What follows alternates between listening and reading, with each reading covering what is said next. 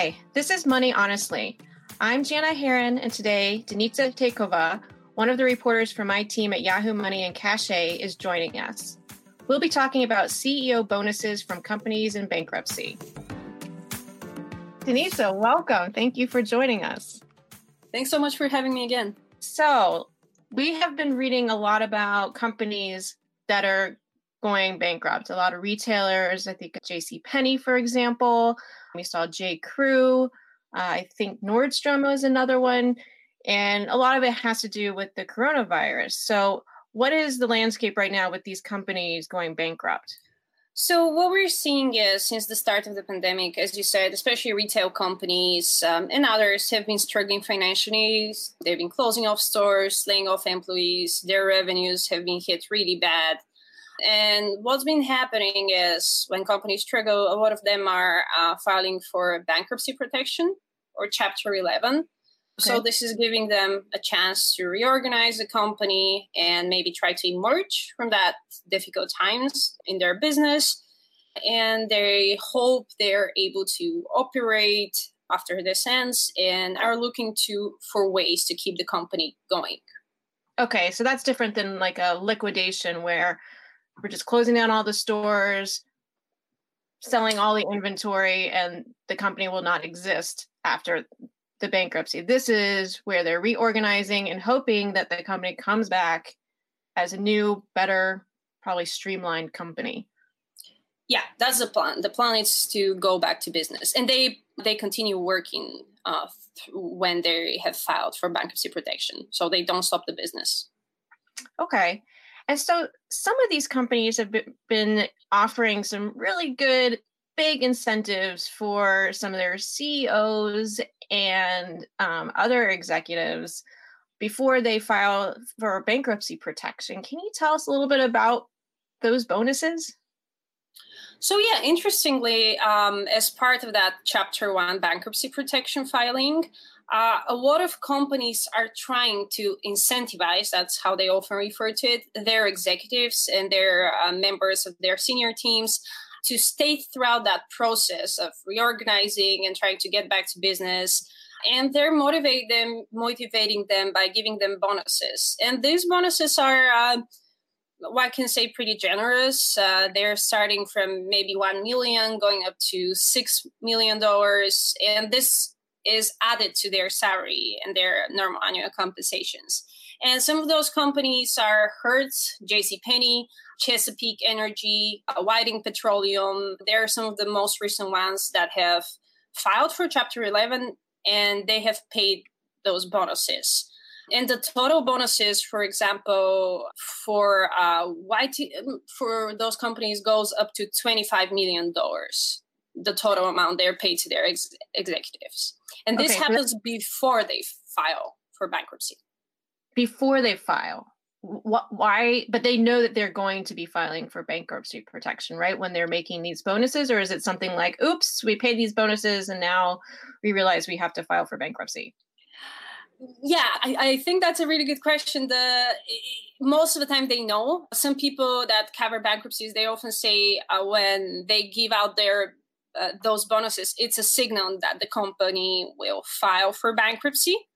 And they're often doing that, instead of doing it after they file for bankruptcy, the process before that is much easier, and it's better for the executives getting the bonuses because it's just less regulated and less scrutinized.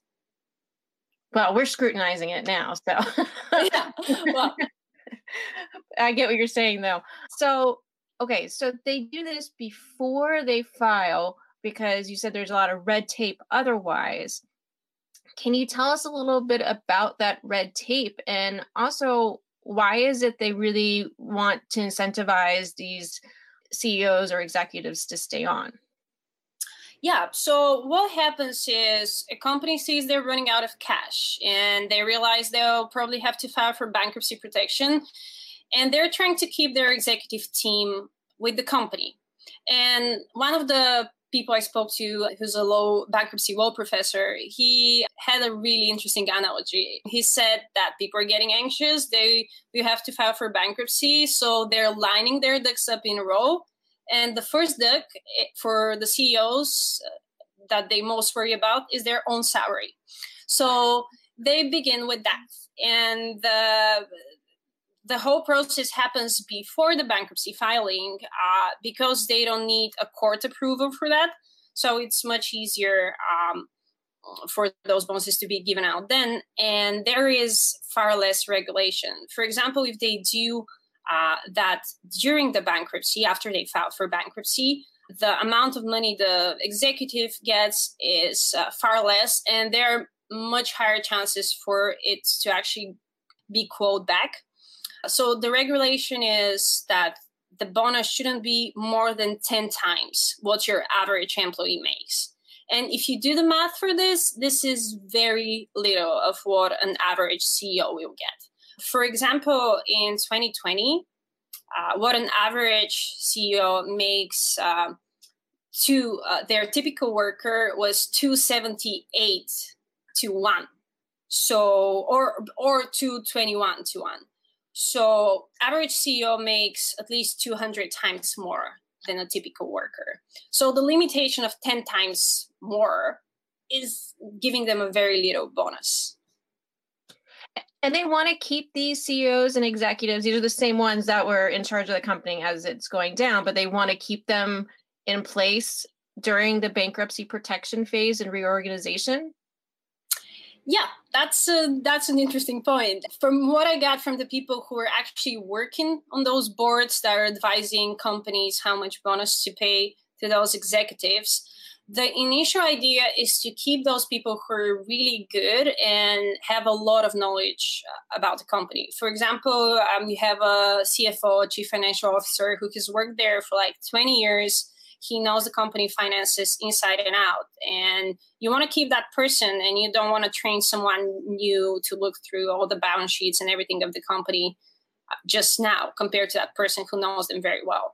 But what happened is oftentimes there are many more people getting that bonuses. If the idea was initially to maybe pay the CEO, the CFO, and that's it, maybe, I don't know, 2 more people, sometimes, like, for example, one of the companies we're looking at, I think it's 340 people they gave bonuses to.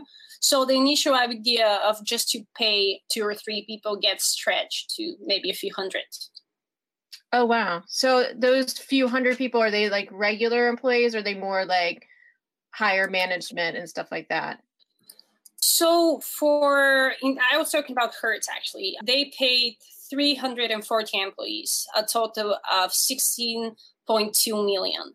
And in their filing, they say they've paid employees at the director level and above. So this includes, obviously, their CEO, there's some of their executives, but then everyone at the director, not everyone, but some people at the director level and above sounds like a very broad compensation.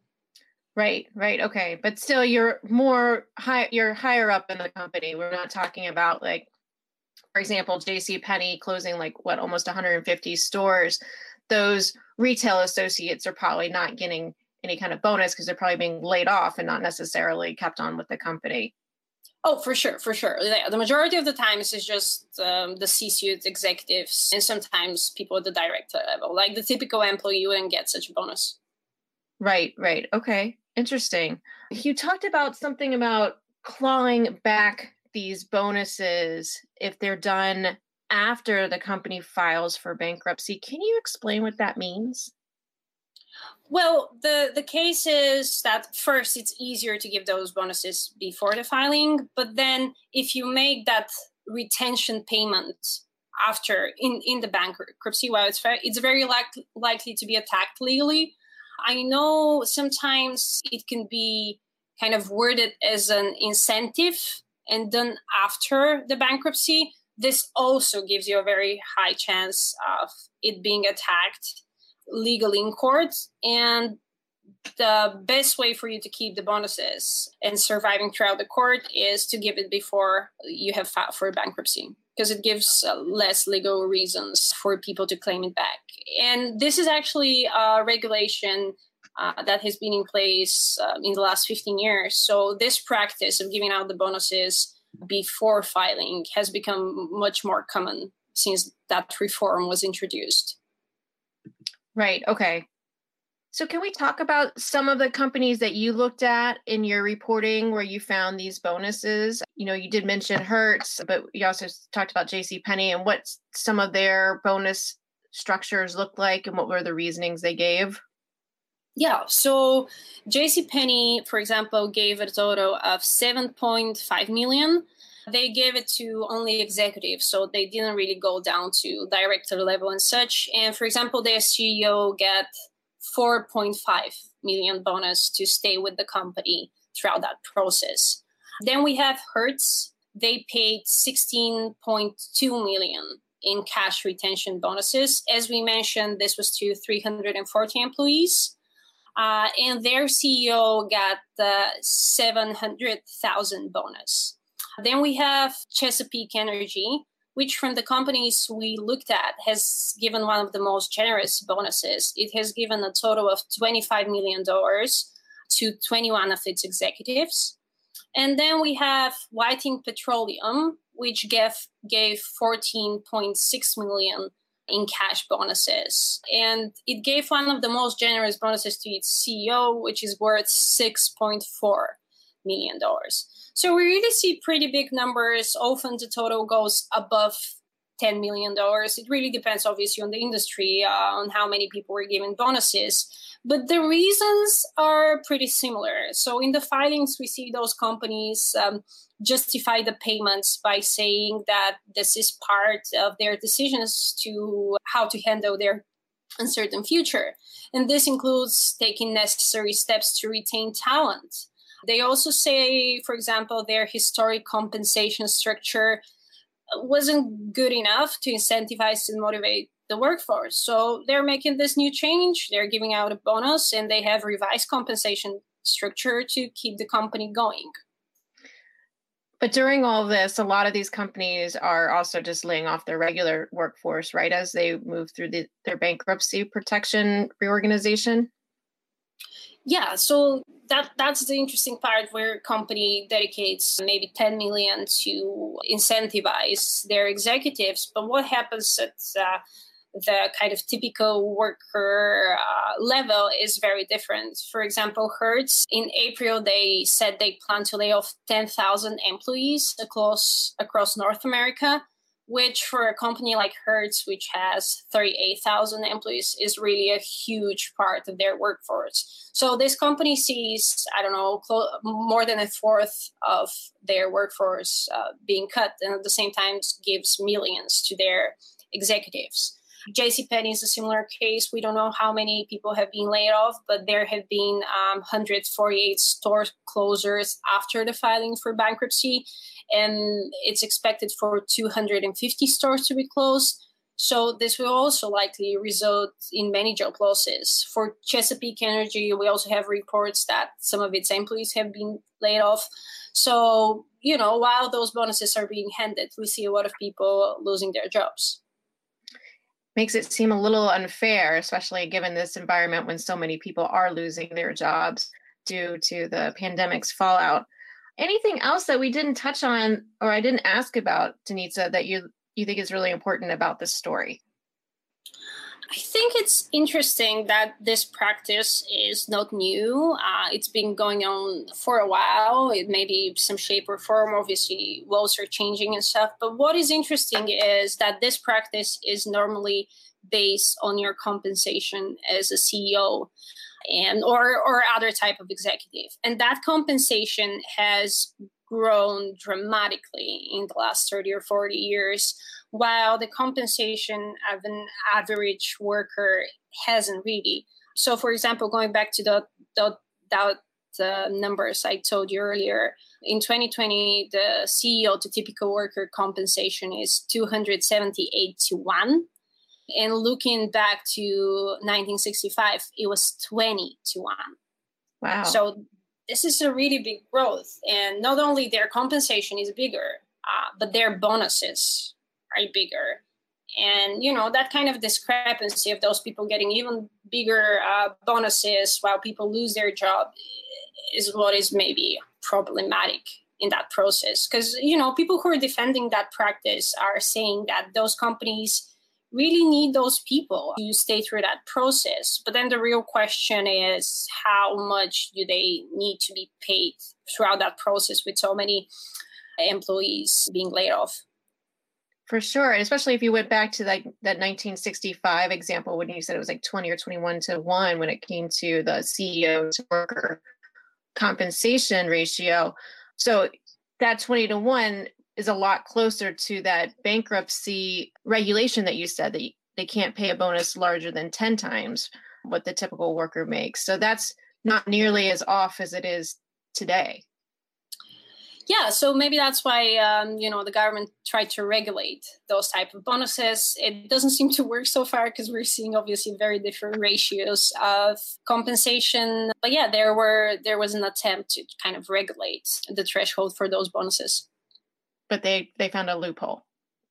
Yeah, there seemed to be a loophole. All these companies have given out those bonuses sometimes a month before that, sometimes days before that. And it's not something that it's hard to define. Like, it's obviously to retain those people.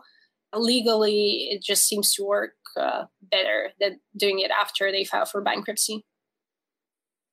Well, Denisa, this has been a really, really interesting conversation. I didn't know anything about CEO bonuses during bankruptcy. I've heard about CEO bonuses in general, but this is really eye-opening. So thank you, Denisa, for joining us today on Money Honestly. And thanks for everyone listening. Head over to Apple Podcasts and leave us a 5-star rating and review. We'll see you next week.